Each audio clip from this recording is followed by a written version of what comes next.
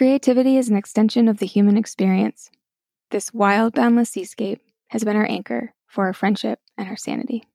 This podcast is an exploration between close friends of storytelling and artistic expression. In this chapter, we explore social media platforms and cell phones from the perspective of a generation that was raised without it. Welcome. We unearth moments of magic in our daily lives.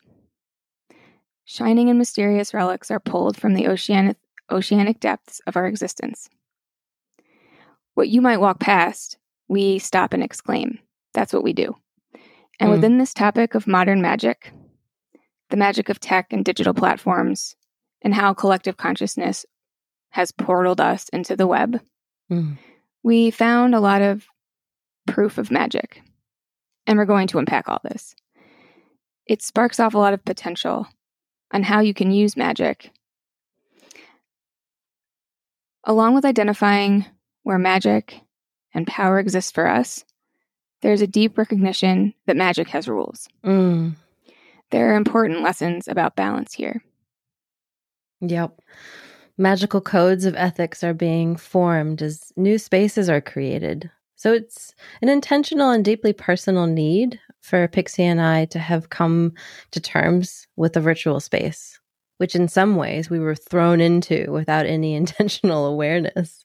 And behind each virtual door lies the choice to be a part of a fertile, world-building, creative process, or a monstrous, toxic, destructive, and cruel spellcasting process.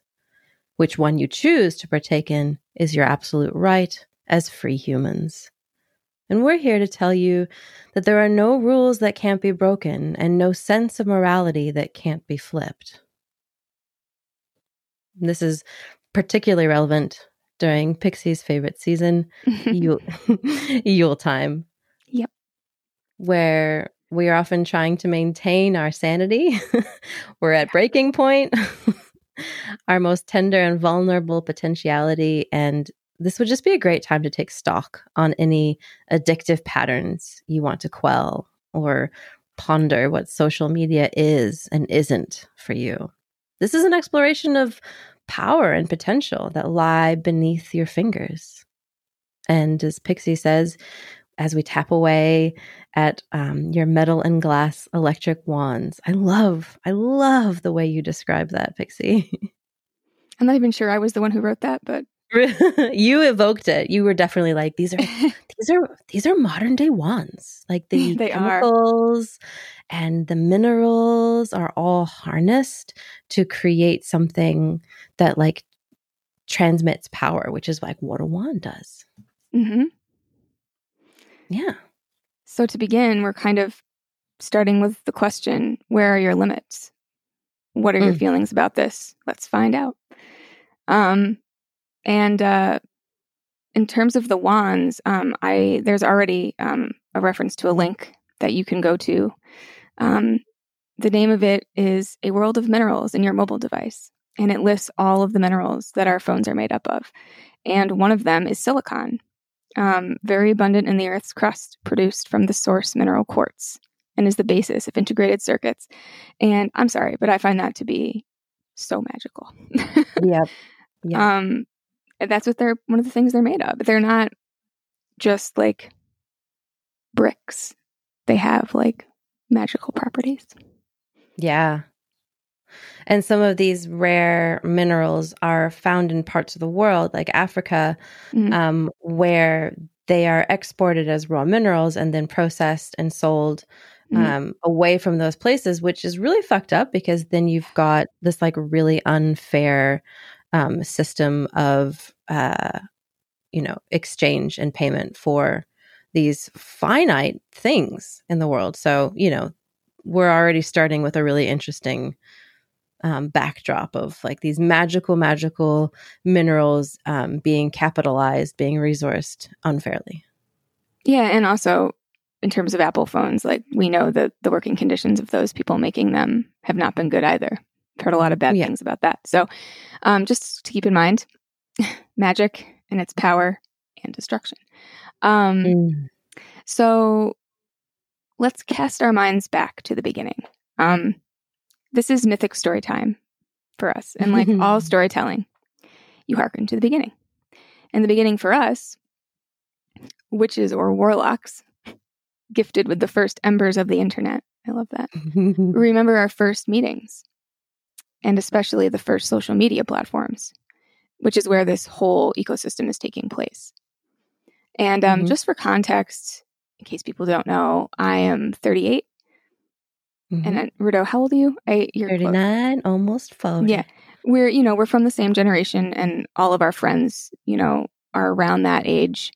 So for those of us from this generation, you will know what we're talking about. But if not, this is a really interesting, perspective for you to hear. So my first memories, ours were pretty similar, but mine was, I remember AOL Instant Messenger.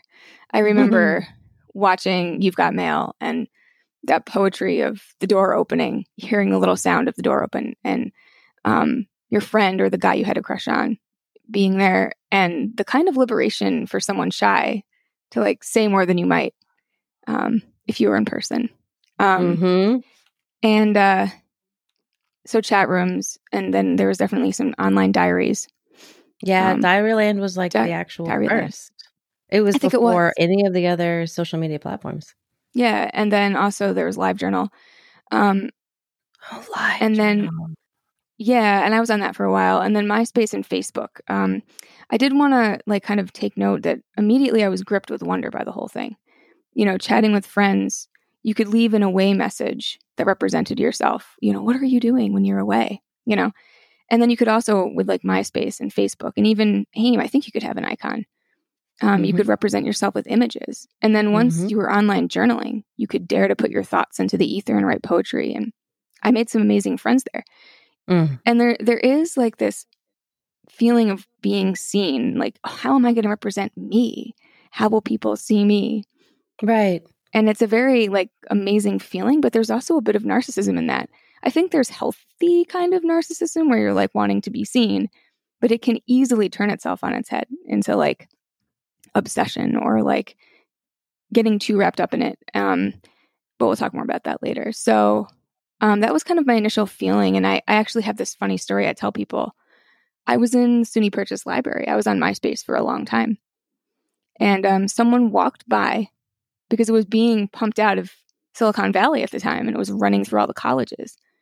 And, it wasn't until I saw The Social Network that I kind of understood the real backstory of it. I didn't know it was meant as a kind of dating.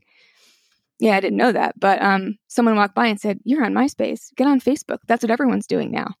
And like an idiot, I remember being like, "What's that?" And I like went and checked it out and signed up for it because like I said, there was no initiation. We just jumped in like curious young people wanting to be connected to other people. So,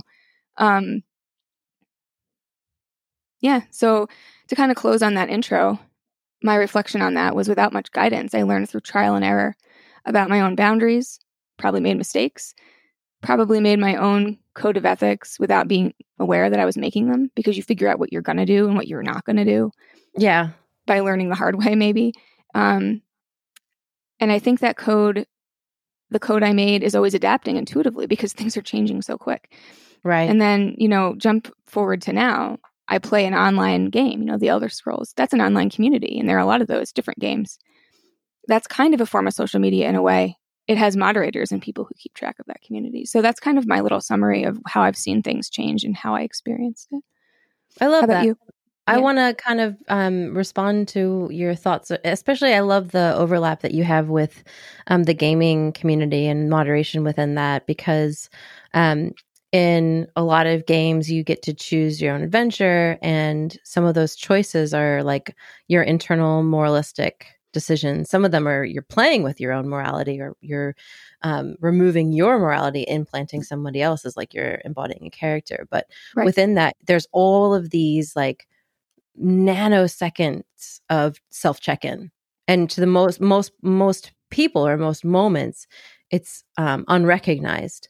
And that's what we've done also when we're looking at the spell of social media. We're looking at what are the things that we have decided from a heart-centered or moralistically centered place that we haven't even really taken stock of until this moment. I mean, that's what's so great about podcasting is you just get to have these like, you know what I've decided.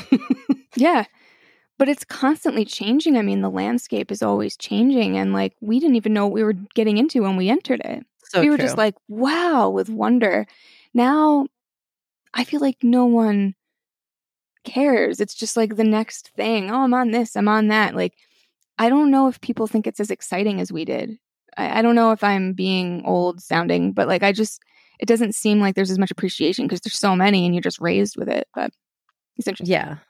Yeah, because I remember being like 8 and my dad being like, this image is coming from our computer from a database from the Metropolitan Museum of Art. And he like opened a picture for me, but it took like 6 minutes to load fully.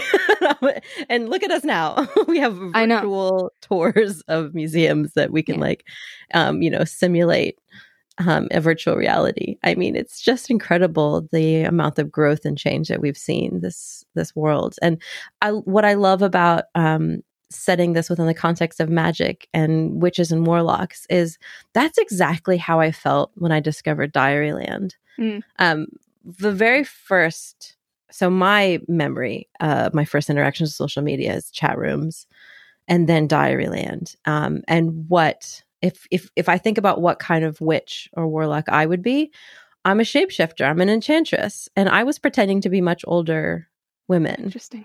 In chat rooms. I was like, I used to read your blog. Yeah.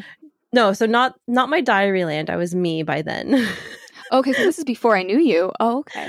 But there was like this developmental phase when I was 12, going on 13, where I was like, I am not this age. My body doesn't look that age. My heart, my desires don't feel appropriate for this age. And so I just straight up got to be, 18 online. Wow. Much to the horror of anyone who is a parent. Yeah. When you don't fit developmentally with what society says that you need to be behaving like at your age, the internet allows you not to have to play by those rules. Yeah. You can be anyone you want, for good or ill.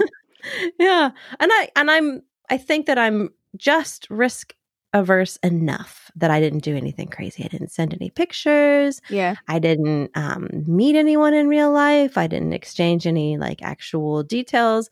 I used my friend's address for letters. So wow. I remember I had this Canadian boyfriend who was in his 20s. He thought he was ready to God. An 18-year-old, and he would send letters care of, to a friend. Anyways, did not know this about you. Wow. Yeah. So Diaryland was an incredible thing. And I just sucks that it wasn't, it was built for people to live in this paradox, to be, publicly sharing in a private world.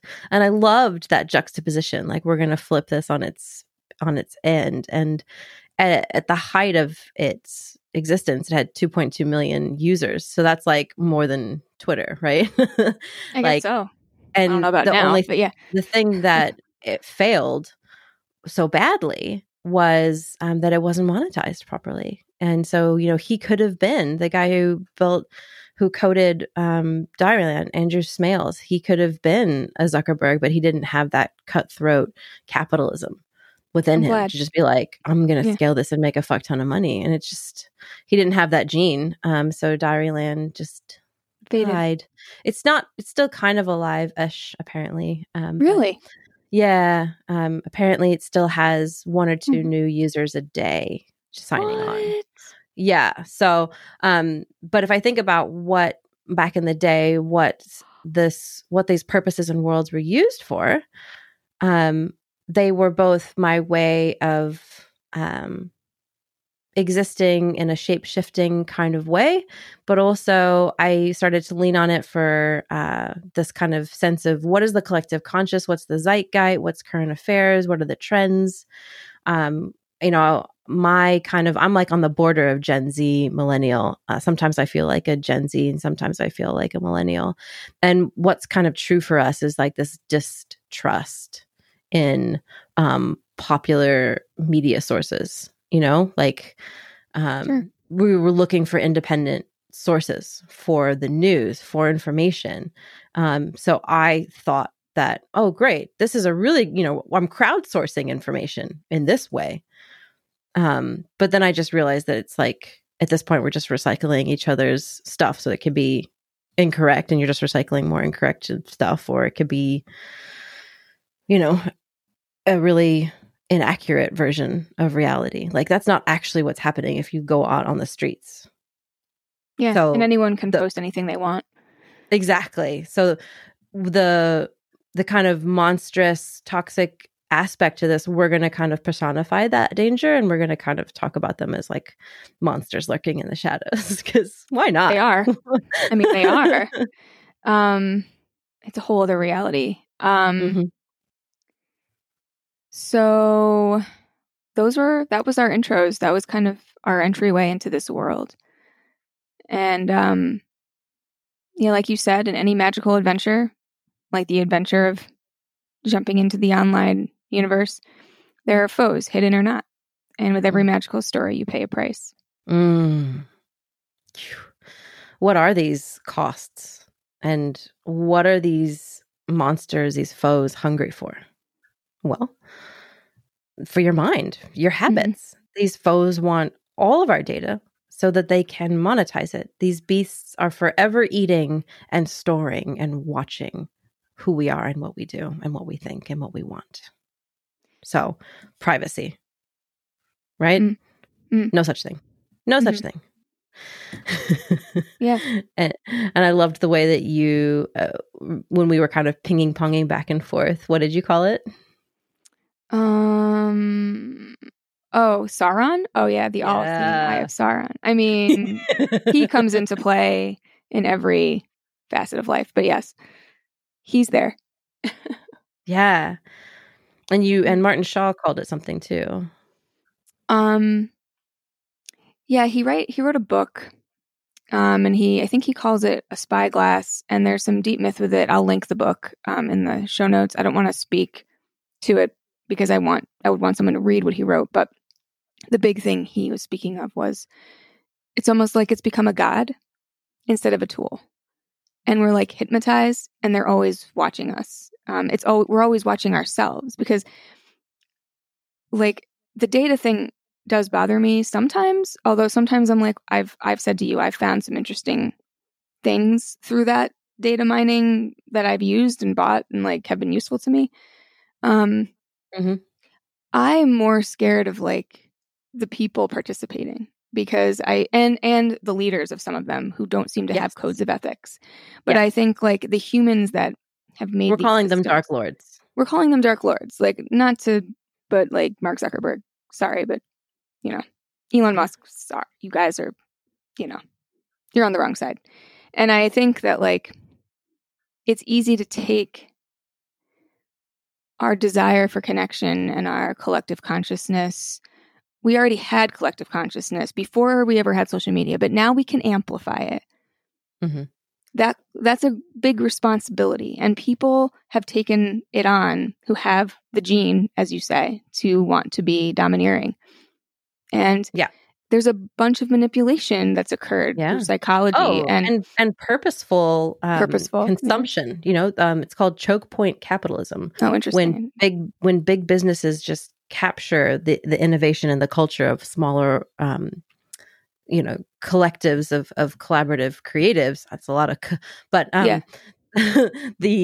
the idea of like, we'll just subsume this, we'll eat that up, we'll take that on. And so you just get, this one all-powerful lord of all things innovative. And we have to fight against that, because this is not a healthy way to build a free market. No. You can't just take up everything and one person controls all of it. That is not how growth happens. Yeah, and like, I think this is relevant in the sense that, the cool part about these social media sites, because the one that I really use is Instagram, and that's the only one I use, and you don't pay for that. So you're kind of at the whim of how that's run. But whenever me and friends have tried to use paid platforms, there's one called, I'm going to find it and link it. I'm not going to try and remember it right now, but it's a great one. I used it with a group I was in. Oh, what was that one? Mighty Networks. Mighty There Networks we is a go. great site. But whenever you try, unless you're very intentional, you can't get people to move on there. I've had friends who've tried to use other Instagram type platforms and no one goes. And I think even you and I tried it and no one goes because everyone's too comfy. So we're kind of like, we do have a choice to not participate in these, but we're all there right now. And so like prisoners. We're prisoners. We're all there right now. We're kind of prisoners, but like if we all got up and left, we wouldn't be prisoners. But we're kind of just like, it's the system's already been started and people are running their livelihoods on it and it requires us all to move. Yeah. And so in some ways they have made some rings and put them on us, kind of like in Lord of the Rings. Sorry. But like, you know, we've got the rings. Yeah. Yeah. Can I just say the end credit of the Rings of Power is sung by Fiona Apple. I'm obsessed with her. And I like did not realize that she was singing. And it, wow, total tangent. Okay. Yeah, total tangent, but interesting for all of us. Rings of Power. And so you mentioned, I don't know about this, the Electronic Frontier Foundation? Yep, there are knights, our warriors, our samurais, and our defenders against these dark lords, these hungry data monsters that eat up our privacy, have no regard for human decency. We have this incredible federation of people who go up against these monopolies and say, you know, we actually are going to create laws and systems to make sure that you trade fairly and ethically, that you don't just take the these incredible new technology sources and use it for nefarious means. This is not what we signed up for, and this is not okay because, you know, there's all these different tensions between free speech, sharing ideas, but being able to experience them safely.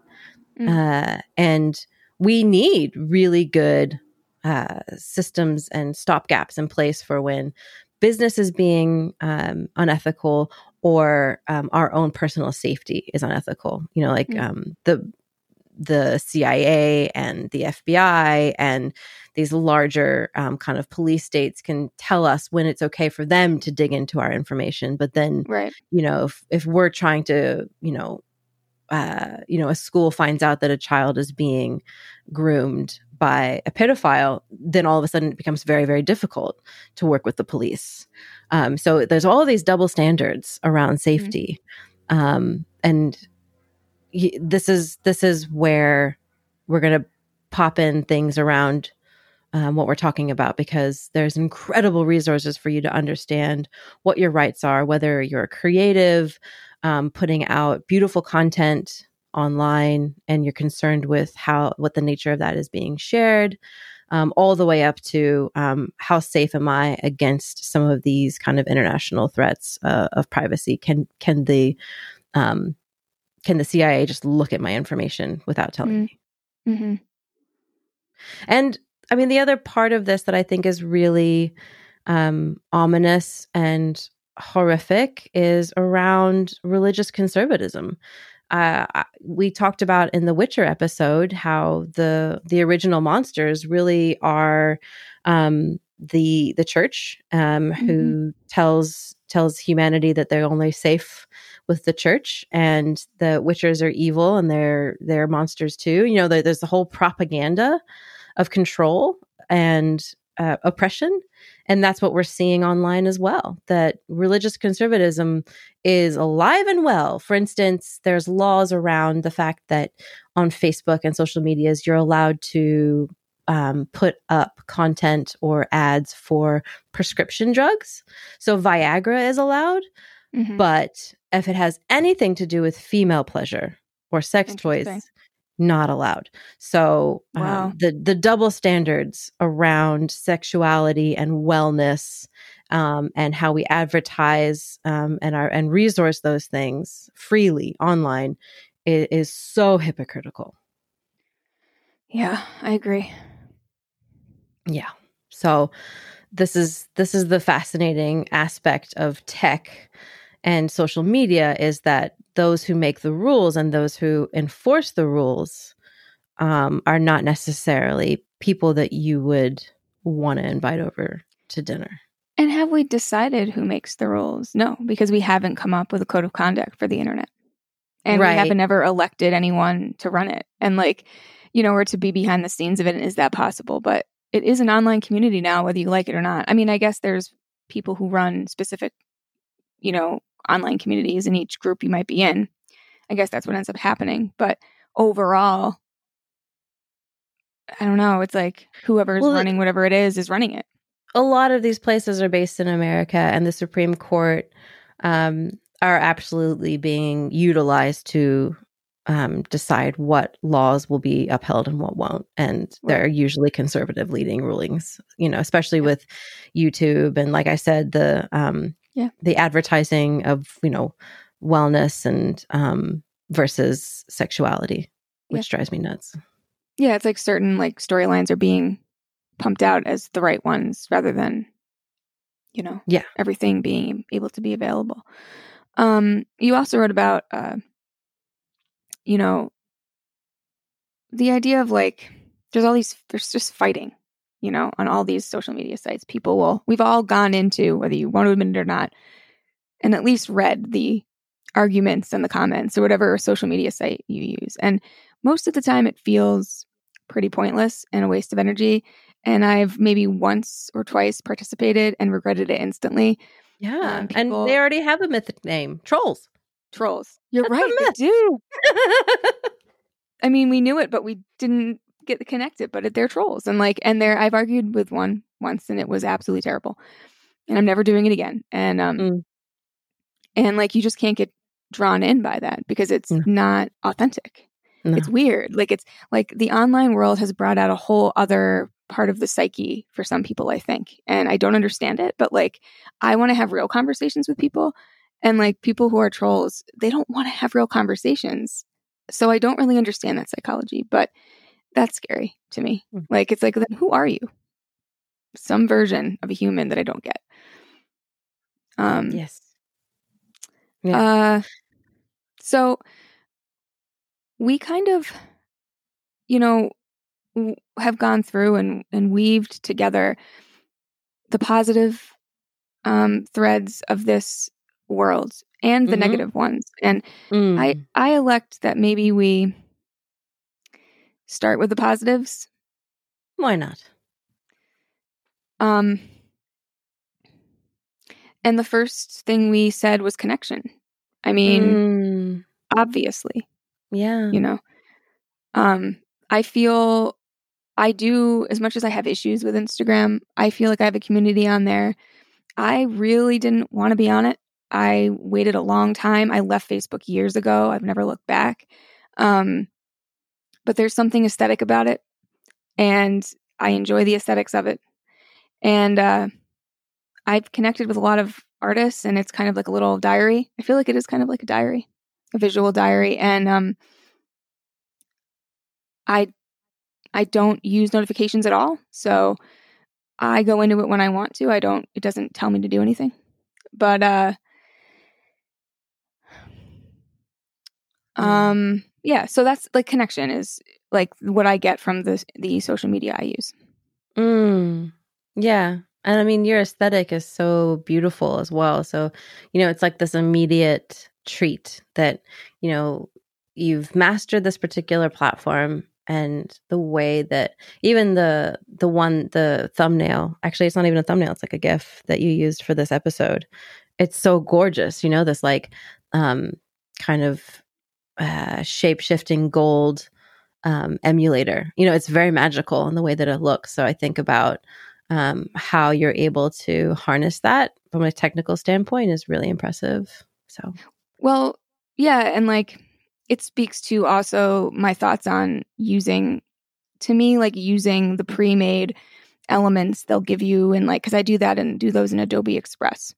And I pay for Adobe. And I like to use my own logos and cut things out and make them by hand and then put them into the system. But lately I've been embracing using the found elements. which is essentially collage. And I love collage, but like, Yeah. I think it needs to be done with intention, and it needs to transform sufficiently in order to be an original piece. And so I've tentatively like approached it with a little bit of like trepidation, and but I'm embracing it, and it's fun, and they're just for thumbnails, and they're to suggest and like open up the dialogue around our recordings. But for that particular one, you know, I was thinking about hypnotism. And so while it was beautiful and like delightful, it's also a little like addictive. And so that was what I was thinking of. Yeah. So anyway, sparkly, sparkly, maybe too sparkly, and and like, is that even possible? Too sparkly? But anyway, no. The other thing I want to like put right at the beginning of this positives is phone use, because you know we kind of, I'm going to link phones in this social media piece because they are what people are using them on. I mean, Instagram is made for the phone. If you try to use it on a computer, it's like not great. It's crap. So like, and a lot of these apps are. I mean, I don't use any other ones, but like, I'm assuming it's the same. So they're made for you to be engaged with them all the time. I mean, people, you know, you go on this at night when you're laying in bed. Me and Rudo have talked on Instagram in bed. Get off. It's 4 a.m. Yeah. And like, we're staying in the positive land. So like, sorry. But wait, no, it's like interesting because I'm very comforted because I've curated the people I look at. So I'm looking at art. I'm looking at really interesting mental health things. I might be chatting to a friend. Like, you know, I might be sending Vanessa pictures of cute things, or you.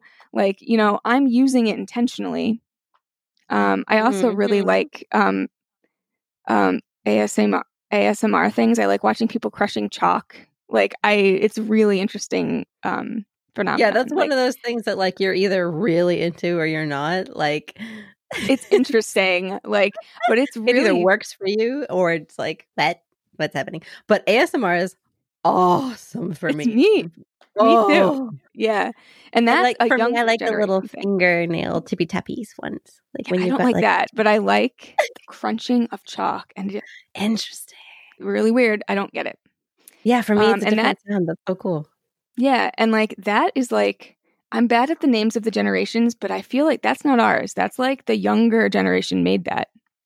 I don't know who made that first. Maybe not. You and I are on the cusp of millennial. Are we? Okay. But there's people that are like more squarely in millennial that I think millennials created ASMR. Yeah. I could be wrong about that, guys. And I'm here for it. So, jumping like into more positives, let's talk about art movements. We've kind of already discussed this.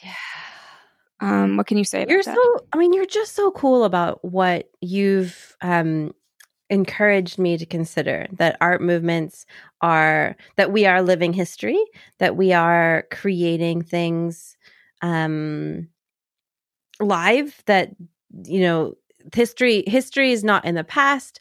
History is forward thinking. It's in the moment as well. And these new terminologies that you've been describing to me around new potential art movements that we can, and the thing that's kind of cool about it is that maybe they don't have like universally agreed upon labels yet, but you can see it. You can see these kind of clusters of creative ripples and how they feed each other. And because the internet is so instantaneous, it's happening at such a fast pace, these like hybrids of personalities and artistic approaches. Yeah. And because of how it kind of links us together with similarities, you find your people, which is a cool part about the tracking things, you know, like it's, you know, you find like you may like similar person. Yeah. And a lot of times it's right, you know, and like, it's really, really cool. And like, I love it. I mean, I feel like I'm a part of, and sometimes I have these like fantasies of like, what happened if the internet died? I'd be really sad to like lose that community of people all over the world. You know, it's really something I'm quite grateful for. Yeah. And I mean, it was kind of cool because a few years ago, I was like really wanting to reframe my viewpoint on what my standard of beauty was for myself. Right. And a therapist at that time that I was working with said, do you have like a digital or physical portfolio of women's bodies in art that make you reconsider what is beautiful. Like fat-bodied women, larger bodies that are painted and done so in a beautiful way to help reframe your assumptions. And I was like, at first, I was bereft. I was so sad because I couldn't find anything. I was trying to help you. I specifically did not want to go with like the kind of Renaissance style stuff, because those were like mostly looking like women, like men that had just been breasts had been popped on them. Sure, they were like, Rubens does like these beautiful, full figured, plump women, but they kind of don't look like women's bodies because they weren't painted by women. And then we started discovering, like online, I found fat art history. And I was like, holy shit, there's actually a fuck ton of bodies in art history. It's just not readily available. It's been curated not for us, It's for this whole concept of beauty standards for women is not finite, and it's not been designed for someone like me. And so I got to recreate that. Yeah. Can you speak more on that? Because you basically made what you were looking for. True. So not only did I start finding art from other centuries, but I started seeing photographic documentation of large-bodied women and realized, I am trying to also love my particular body. Like, it's very helpful to look at all the different types of bodies out there because there's a normalization of everyone's different, and that's cool. I don't have to look like anyone else. But what about me? What about my particular flaws that I'm having trouble looking at? So I created my own fucking Instagram account that just looked at how I could reframe beauty, centering my body, but it not being just about my body. It was also narrative, poetry, staging. So I got to use all the things that I love. And it was, like you said, Instagram is a free platform. Yes, we pay some prices for that, but that was an instantaneous therapeutic outlet for me. And it's affected other people, and we'll link to it. And it's a work of art. It's really a work of art. Like when you look at it, it really is. In like a lot of ways, it's unique. And like, I don't know, it's an adventure. Like I can only say you need to go and like look through it, because there's always something kind of new and magical popping up on there. I think you really started something new with it. Like I've never seen anything like that before. Oh, I definitely was not the first. Well, to me. I love the way you love me.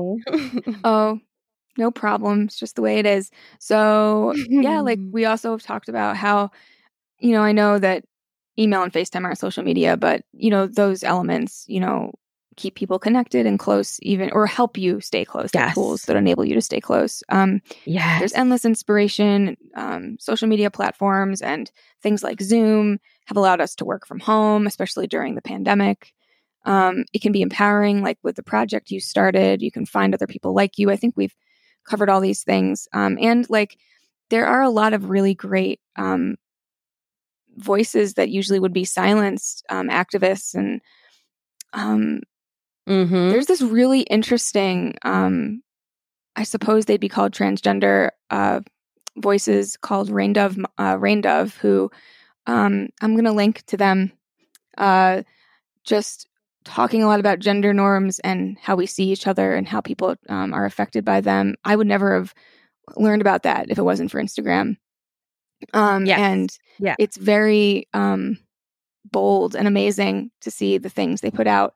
So I'm just going to like drop that here. But things like that, like conversations people are maybe not having, anyone can jump on there and be like, I am here. Here's my story. And you can actually learn about when people want to put that out there. I mean, I don't know if I would. I don't know if I'd feel comfortable doing that. But the people who do really do make an impact on people who are quiet and afraid to speak about it. So it can make people feel less alone, which I think is really great. And it's interesting because the idea of creating these hubs of social media platforms kind of were happening at the same time as these long format blog sites as well. So like WordPress. So you've got, would we be the same without Instagram and Facebook? No. But there was also at the same time a rise of anyone can create open sourced information for things like sexual well-being or eating disorders or Mm-hmm. gender spectrums, sexual orientation spectrums, like those types of these critical pieces of information that you're talking about that are usually not handled well within the public education system. What I just am so grateful for, that the internet exists, because, you know, I grew up in Kentucky, and my sex ed was horrible. Right. And if I had not, you know, been able to balance that out with my own independently found things, I would have just been screwed. I would have just thought that sex was just for procreation. Yeah. If you're that kid at home and no one wants to hear how you feel and accept you and support you, you can really find a home on the internet. Yep. So in a Thank positive way. God And that for goes that. the opposite way too. But for the positive way, that really can be a great community. Yeah. So I had a positive that we haven't talked about yet. What? This kind of collective consciousness that, you know, ideas can be exposed. Some go viral, some don't. But the way that some of that shows up is through these largely agreed upon things, like the internet's love of cats. Memes, you know, they carry so much information. So much information. You know me. I have my Lord of the Rings memes. That's my thing. You said something so brilliant. You were like, it's the cave painting of the internet. I said that? Oh my God, I'm so right. I forgot that I said that. I think we were talking about emojis. Maybe, but same. Yeah, like it's this, whoever makes them, God bless you, or God's bless you, whatever. Like that's just, you're geniuses. I've laughed so hard alone, because a lot of times people are like, I don't understand. And I'm like, whatever, it's so funny. Just trust me. I don't know. I've laughed really hard. And I have spent hours, maybe not hours, but long periods of time watching cat videos. So yeah. I'm trying to get away from social media for just because I have like a comparison issue and I start to feel bad about myself. Yeah. But I'm on like Reddit. I'm on Reddit and Imgur, and like I just look at sweet little compilations of animals being derpy and like cats playing with each other and baby goats, and it is baby goats like a warm blanket of happiness. I follow like random animal Instagram accounts, and I definitely find baby goats, and I'm very happy. My favorite are the fainting goats because they're so ridiculous. Actually, like, no, my favorite are the baby pygmies that just boing, boing, boing, boing, boing. That's amazing. And like people are also, there are some delightful people who have made delightfully hilarious things that we enjoyed in college that are part of this fabric of our history of like growing up in the early 2000s of just like salad fingers and like and rejected. And we need to link these, maybe not salad fingers, but like just weird and amazing artists. Simon's Cat, like really cool artists who posted these really random funny animations and little things that are just so funny and brilliant and great, just clever. And they're just joyful. They're just interesting and artistic. And you get to see like that collective consciousness just coming out. And like you watch it with your friends and you're like, that's so funny and weird. Let's watch it again. I mean, we all did that. And we still do. You know, so that is a pure joy. And I'm grateful for that too. Me too. So many funny things on the internet. I have definitely sometimes watched like random compilations of things like cats falling over and being like, who took the time to make this? Thank you. Oh my God, shoes. Do you remember that guy who did the like little skits with the shoes and like he dressed up like he had this lady character and he wore glasses? No, but I do all of a sudden remember Shelly, the little snail. Yes. I remember Shelly the little, and there was like some movie they made about it. Yeah. So fun times on the internet. So, which kind of, if we're going to weave in a little bit of a negative, I don't know how deep you want to go into the negatives right now, like how you're feeling about it. I feel good. But if you talk about so much fun times, you're also talking about time suck. Yes. Right. And I think it's time to weave into the negatives. I think the negatives are really important. Cool. Because what? No, I was like trying to kind of like get a sense of consent. Like, can we go into the negative? Like, are you okay with that? Are we okay with that? I feel okay. I feel okay because cool. Yes, I think it's part of it. It is a time suck. Like, should we spend, I mean, it's funny, but like, should we spend an hour looking at cat videos? Like, probably not. Like, maybe it's fine, but like, I don't know. I don't know if that's so serious, but like, well, I could be like distracted. Doing reflexology on myself instead, right? Like, there's so many talking things. To a friend or like any number of things. Taking a walk. So there's a lot that of old negatives. chestnut. Yeah. There's a lot of negatives. And the big thing I kept thinking about when we were talking was narcissism. And narcissism, I mean, I don't have the official definition, but it's like kind of being obsessed with yourself or ourselves. And like, I think that like, so when you mentioned like communities for people who might have eating disorders, there are also communities of people supporting each other having one and like encouraging it. There's like these dark areas on the internet that I've seen that are like people getting obsessed with dark things. And then, and when you wrote about confirmation bias, when it's an echo chamber, people are just echoing dark things in their little community. You can talk about this with the far right. You can talk about this with, QAnon, like things like you get stuck in your little world and it's like, this is my world. And you get tunnel vision. And you suddenly think that the entire world is thinking about this. And you're like, actually, it's just your little tiny niche. But if you get a whole other world out here. And you don't realize what you're getting sucked into, And that's why I started this whole podcast out with saying we never really got initiated and we never really knew what we were getting ourselves into. And that's us, where we had formative times without it. The next generations after us, it's very important, never even had that time. They just developmentally, went in. Developmentally, we are seeing insane stats around the negative impacts of what social media does for preteens, especially. Yep. Body image, especially. A sense of mental health has been, in some ways, for the young developing minds, a really, really horrendous thing. What's happening?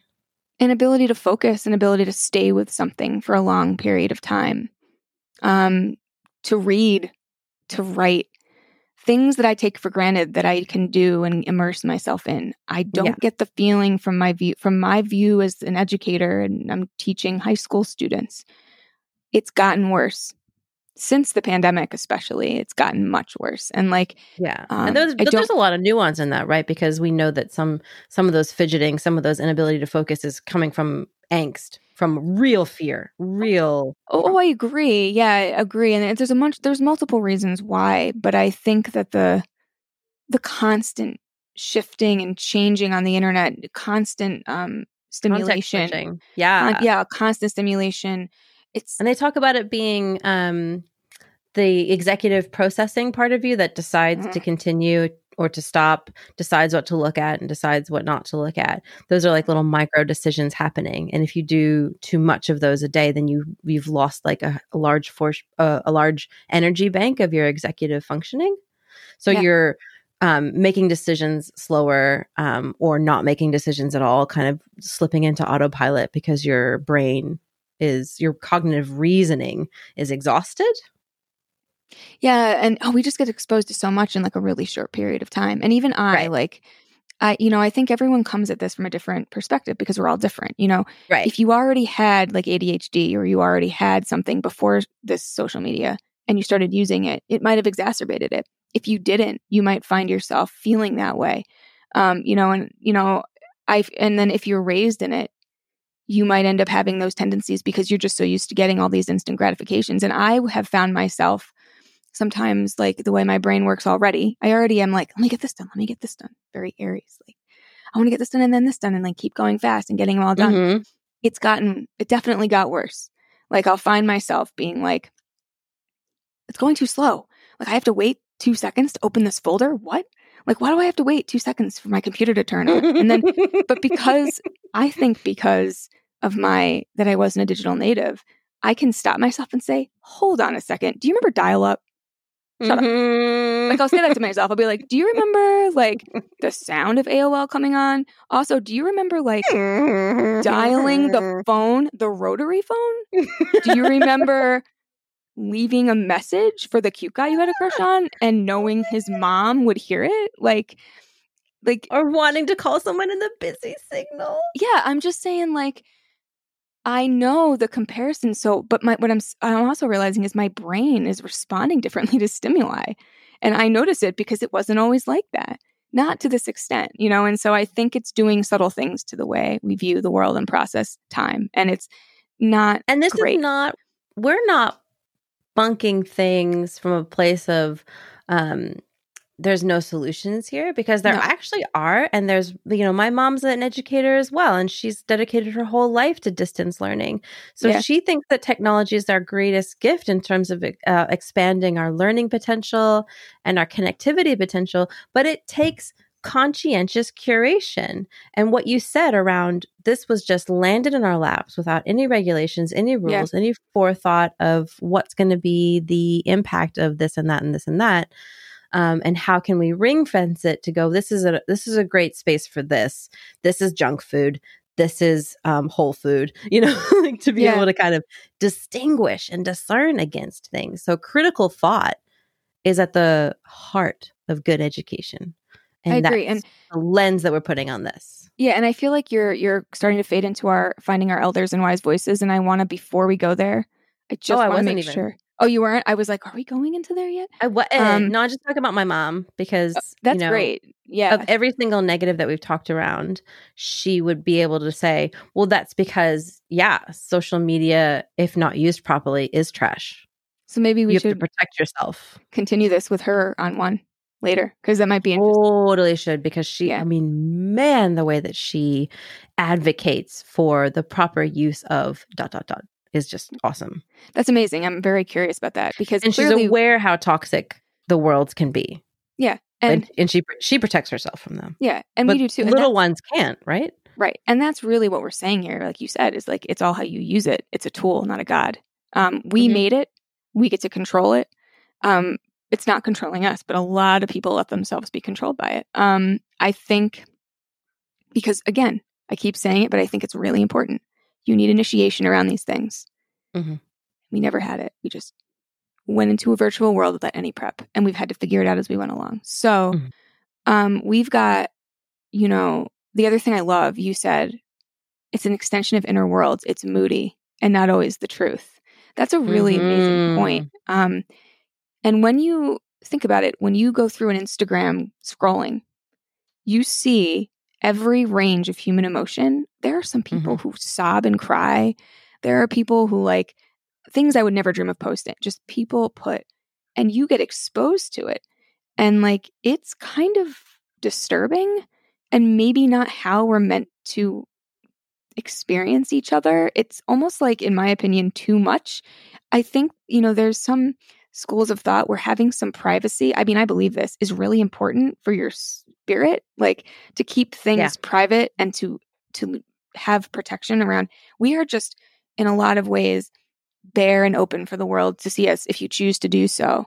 Correct. And the idea of posting something on your quote unquote private page, it's not you private. Are lying to yourself right here, right now. You post something on a social media platform, it is not private.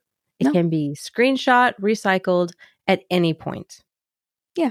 But also, I mean it in like a personal way, in a spiritual way, not religious, but like a, energy way. Like there's a price you pay when you just, without thought, you put everything of yourself out. You want to keep some of that stuff for you. Like I think that's really important. And like, that's interesting. There's a neon eye. I read about this in O'Donohue, Anam Cara, which we both love. And he writes about I think he called it the neon eye of consciousness, or like where you're not keeping anything private. You're just broadcasting everything out, and that you pay a price for that. there needs to be some quiet inner world you attune to that only maybe your closest friends can see. I don't think it's healthy. This is just my personal opinion. But oh my God, I just realized that is a huge part of what Colin was talking about with Patrick when he said, I just want some quiet. Yeah, it's a noisy place. It may be quiet. You might be scrolling in silence, but it's loud.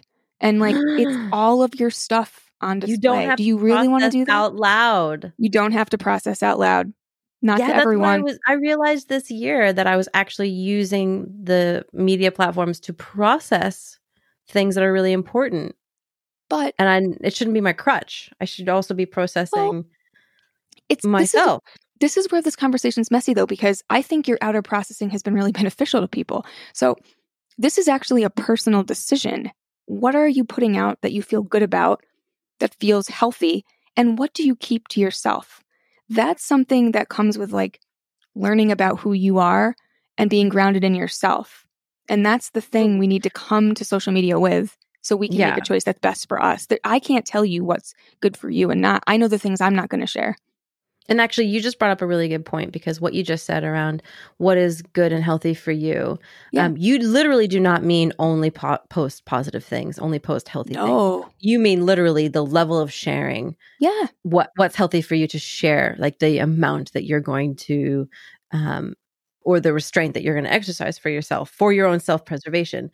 And which is the flip side of toxic positivity. If you're only going to post positive stories.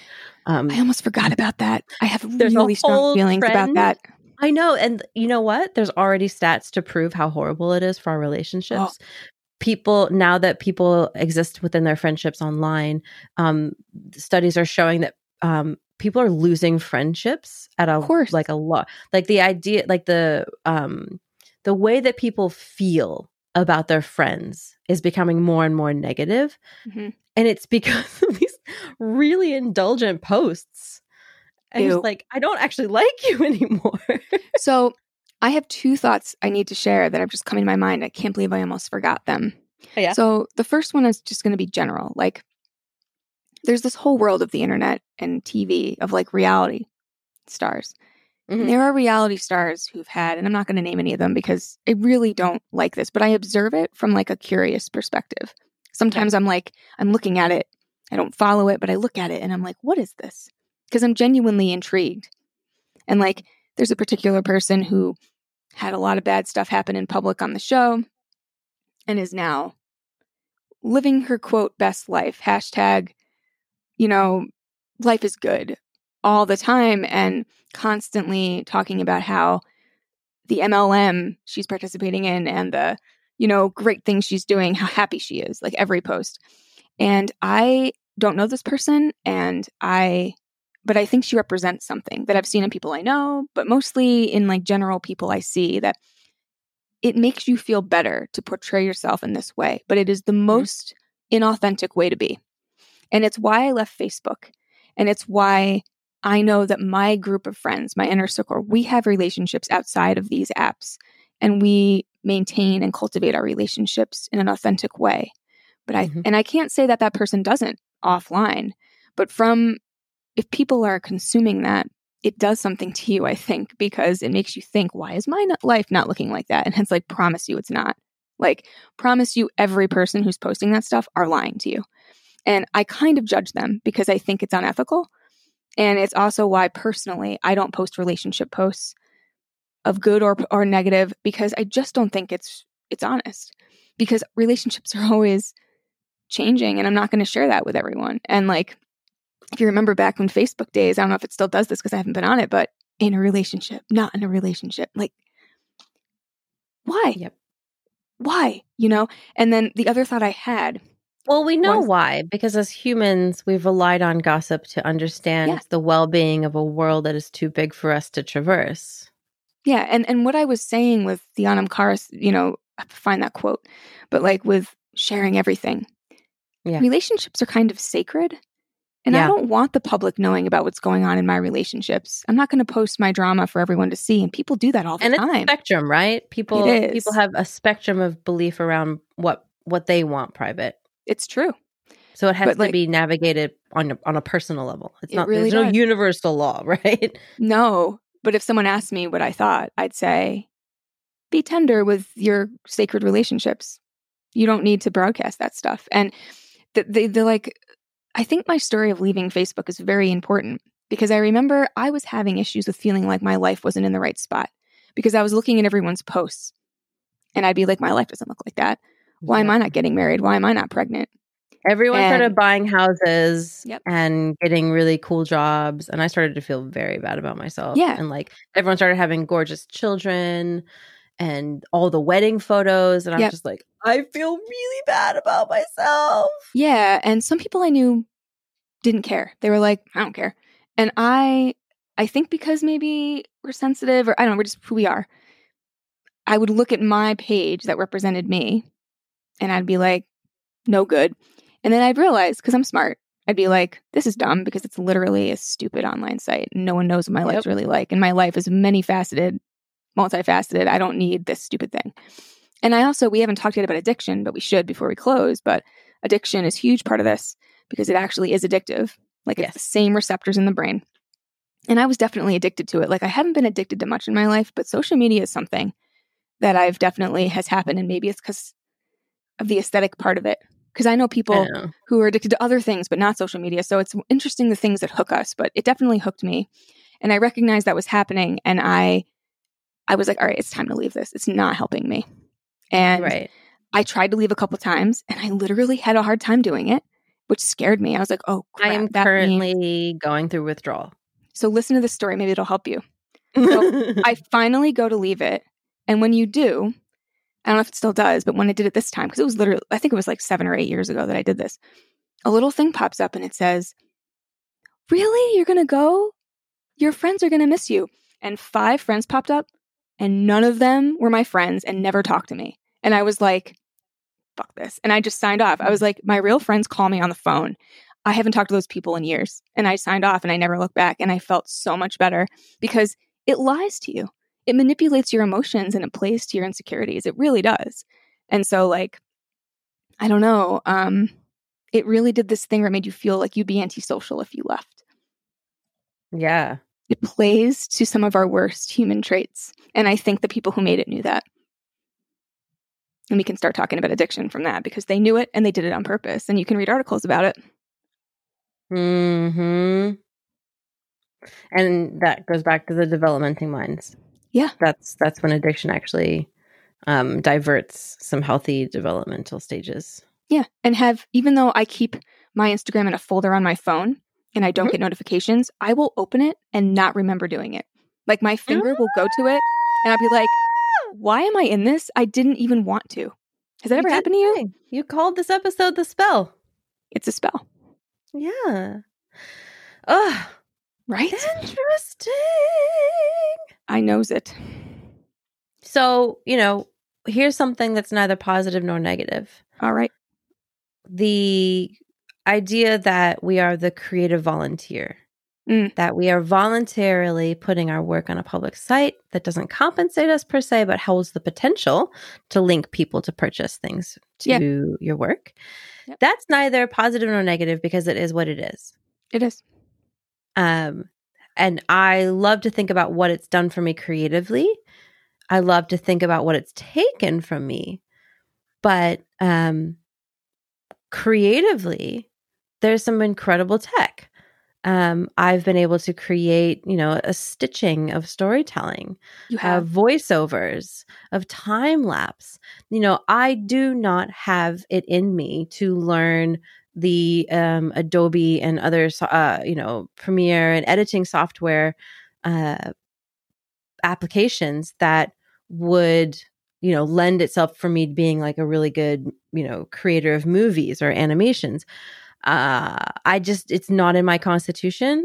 I've taken classes throughout my whole life. I did stop motion filmmaking. I've tried to learn it all. And I swear to God, there are just some things that require a level of patience and fiddliness that I don't have. And, so I get to dip my toes in it. I mean, pretty cool.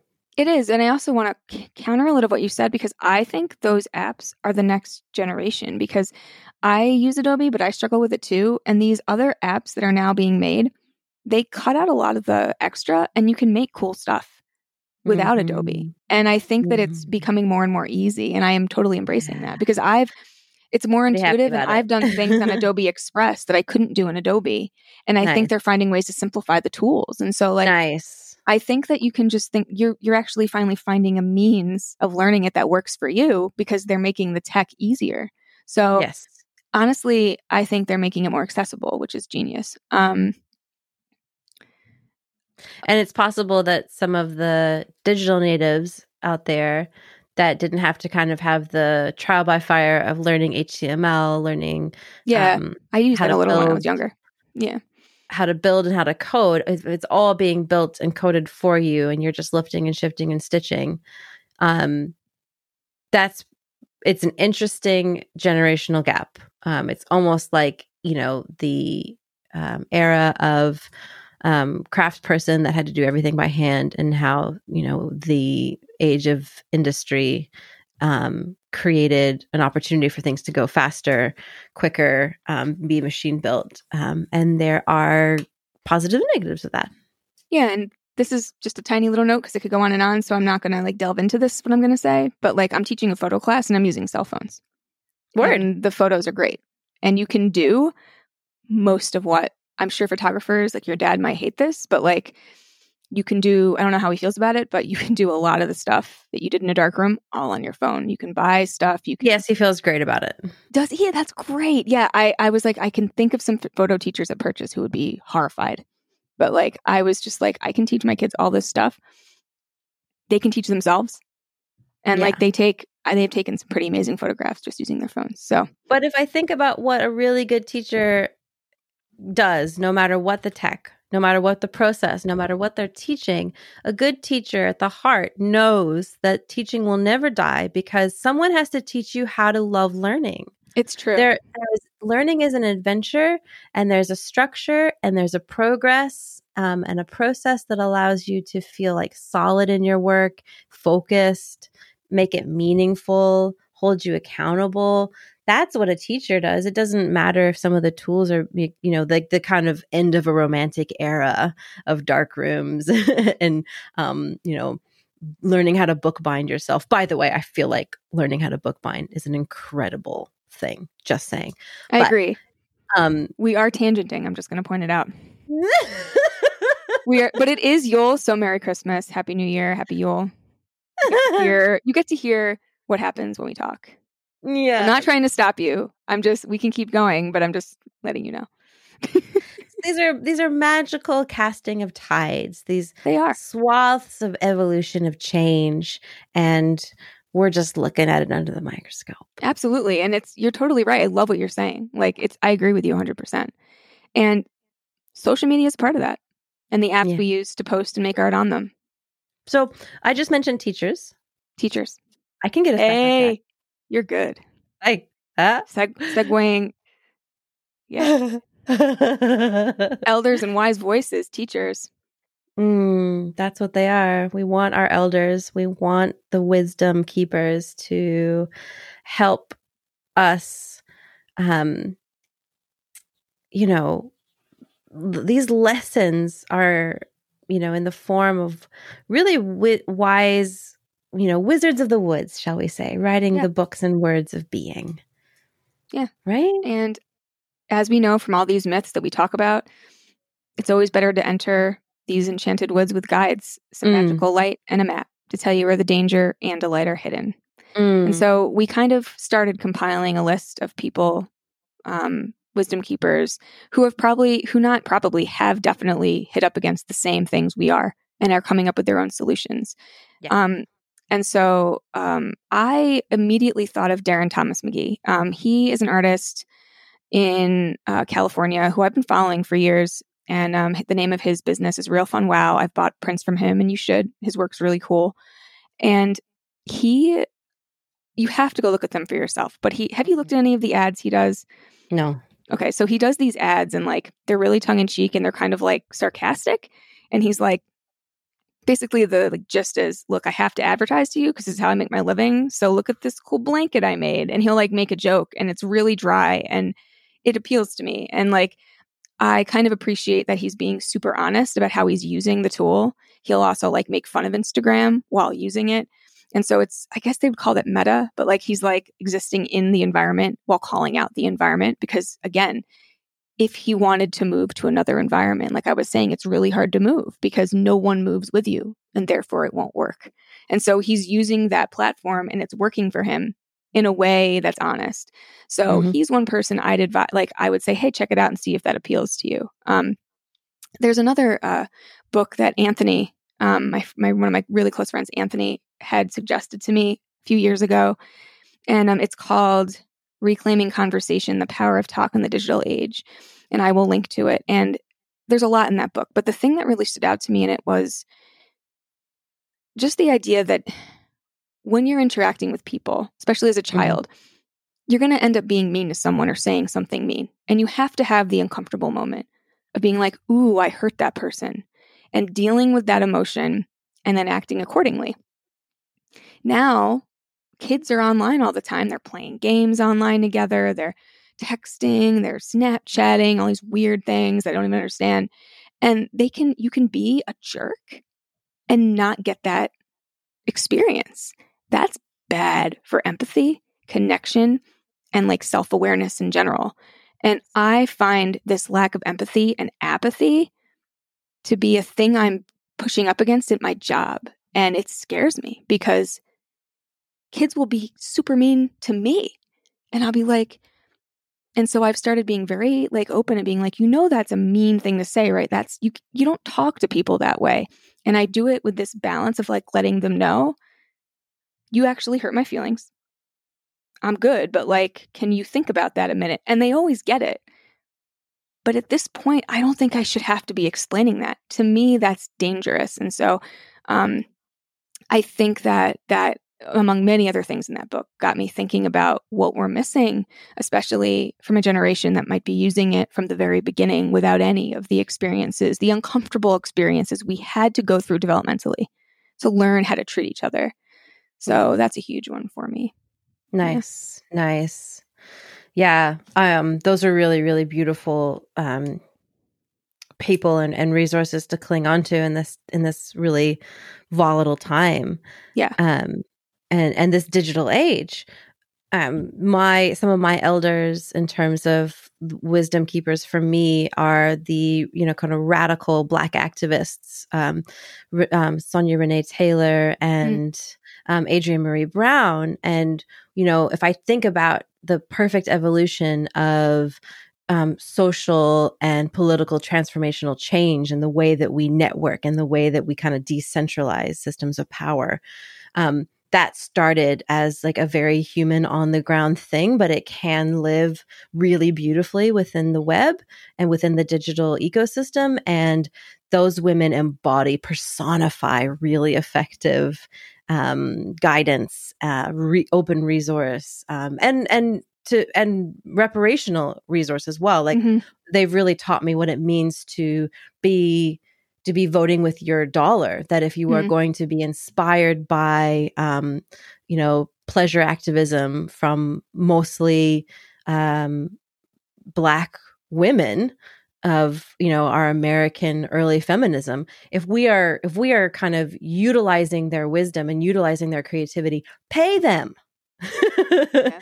And so I am a Patreon of these women. I purchase and support them and I fund them in my modest way. And that is a form of activism. But, what their kind of curriculum and resources that they offer, whether it's, Sonia Renee Taylor's The Body Is Not an Apology. It's about radical self-love. And there are ways that you can access the facilitation no matter where you are in the world, both in person and online. And then with Adrienne Maree Brown, oh my God, like her emergent strategy completely changed the way that I see change, the way that I see transformation. It's not always fast. Slow is good. Organic is good. And creating that connection between pleasure, activism, helping the planet and helping the self, and how to strategize that there's a system of strategy and how to be a really good community participant. Those are the two incredible Black activists that absolutely anchor me and make me feel held and led and inspired. So for me, those are really, really important thought leaders. And also, I wanted to mention Cory Doctorow. He is so prolific. He writes. What's interesting is that all of these people are in some ways authors and poets within fantasy. So Cory Doctorow is a sci-fi writer.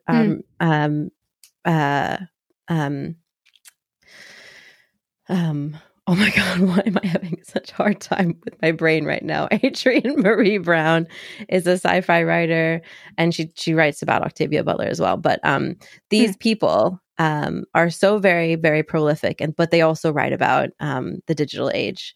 And Cory Doctorow has a really awesome online blog with the other thing that I think is really cool about the digital age is that online isn't a static thing. You don't put up a blog, you don't put up a piece of paper on a town hall notice board and then it's just inert.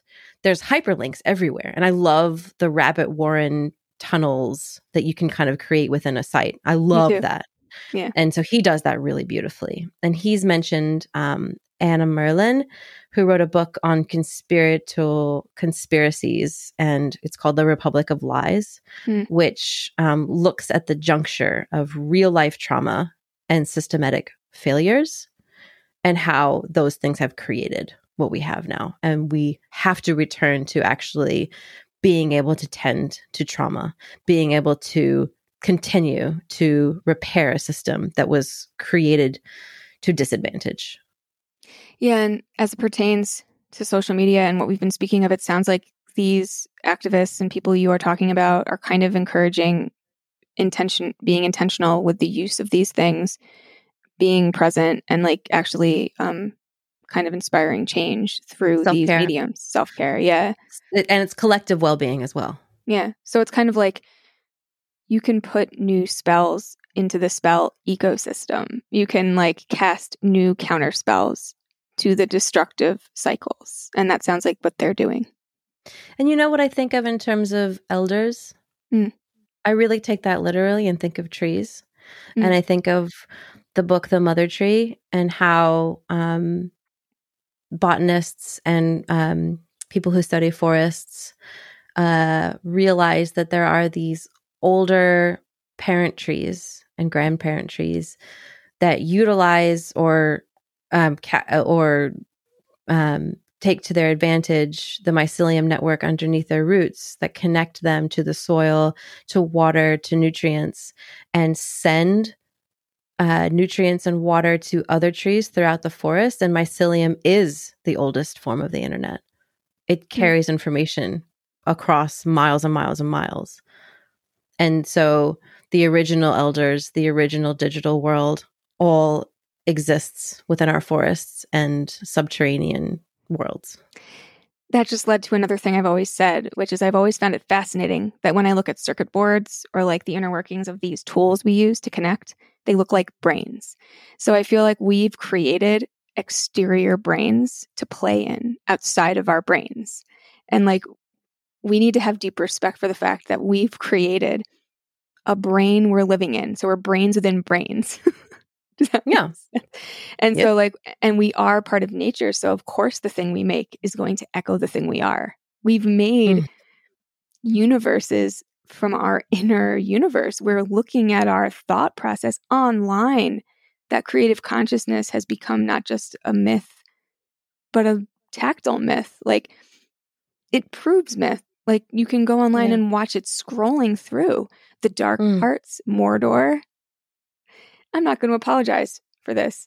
Mordor, that I'm referencing Lord of the Rings. And the Shire, you can go down really dark tunnels and stumble upon dark places in the psyche because it's essentially the psyche. We can see it now. Literally see it. It's just the next step in our evolution. And it's beautiful and terrifying. And we need to approach it with consciousness and intent. We can't just, we can't afford anymore to not pay attention to these things. And we need to have conversations about this more and more to create a better society on the internet and in our just joining the collective that have always looked at this with intent and gone, yep, we're going to participate in a conscious way. Yeah. And so I'm feeling like we're in the wrapping up phase. Do you agree? I agree. Okay. So we kind of had some questions to leave you with. The big one I want to start with that I personally find really important is, do you use social media or does it use you? And I think everyone, not that we are all me and Rudo are the wisdom keepers, but like I personally feel, you know what, as an educator, that is a really important piece of this, a really good question to ask. And how has your empathy muscle changed as a result of connecting or communicating online? Rudo, what about you? I'm a big fan of healthy boundaries. So I want to ask, how are your personal boundaries, dear listener? And what do you think of creating moments or environments where there are no phones? Are you doing this for a vacation? Are there moments where you can witness your ability to focus or not focus, and think about extending the length of time that you repair that muscle? Yes. The question of how do you feel if you use notifications when you see notifications? I know that when I've used notifications, it gives me really intense anxiety because I feel like there's always something I have to do. So I turned them off a while ago and I've had a lot more peace. Yep. I've done the same. Yeah. And I think those are our main questions. I think that we also are kind of starting to put out there, and maybe we'll do another, talk about this and develop it further, but we need a code of conduct in the virtual landscape. Agreed. And I kind of wish there was a universal one. And I think it's up to us to do that as, a generation or something, but I think we need to have one. There will be a pair of best friends just like us who have created their own. I mean, we've had that collaborative document for, I don't know, what is that, 5-6 years now? Yeah. And we should probably, we will finish it and we will share it eventually. Maybe when we talk with your mom. But, what is your code of conduct if you were going to write one? That would be another question I would ask. And if you want to share with us on social media what you'd put on the list, we'd love to hear from you. So just send us a message and tell us because we'll add it. Just one more thing as well. Yeah. Eye contact. Mm-hmm. When you are in a room with someone, how often do you set your phone down and gaze lovingly at the person you're sharing space with? Yep. It's a good question. So listen, folks. I think we urge all of us collectively to stop relying on this, to take breaks. Don't let it steal our ability to be present with each other. Do you have more to say about that, Rudo? Take care of your stressed out adrenals. Make sure that you're maintaining focus for more than 20 seconds. Context switching is very cognitively draining. Mm-hmm. Make sure you're supporting people that you're inspired by. I agree. And finally, I'm going to end this out with, I do think that my generation, I think it's our job. I'm just kind of, I guess it's a call to arms, but I really think our role, we're the bridge. We really are the bridge. We're the last generation to know what it's like without this. And I think we need to impart to younger generations who have tons of wisdom and amazing things they brought to the table. But I really think we have something to offer and that we should be having conversations. And as an educator, I take it very seriously about the things we're talking about because we need to have awareness and consciousness about this really magical spell we've woven into our reality. And that's that, I think.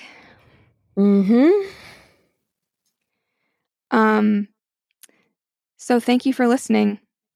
It is Yule time, and whatever you celebrate, It's the winter solstice here for me. I'm in the middle of a huge storm in the east coast of the States, and Rudo is in the warm, balmy summer of New Zealand, but it's still the opposite solstice. So we're in this really powerful time right now.